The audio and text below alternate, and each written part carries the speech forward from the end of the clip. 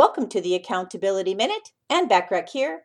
Today we're discussing a fifth tactic required to help you make the right business decisions, which is decentralized decision making. A top-heavy, centralized decision-making company is slow to react to change in a rapidly evolving environment. The efficient flow of information is halted by gridlocks and hurdles that prevent the timely receipt of relevant information by the primary decision makers.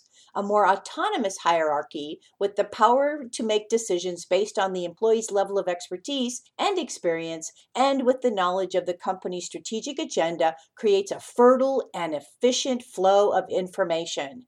Tune in tomorrow to discover tactic number 6 for helping you make the right business decisions. In the meantime, remember to take advantage of the many complimentary business tips and tools when you join my free silver membership on accountabilitycoach.com. Thanks for listening.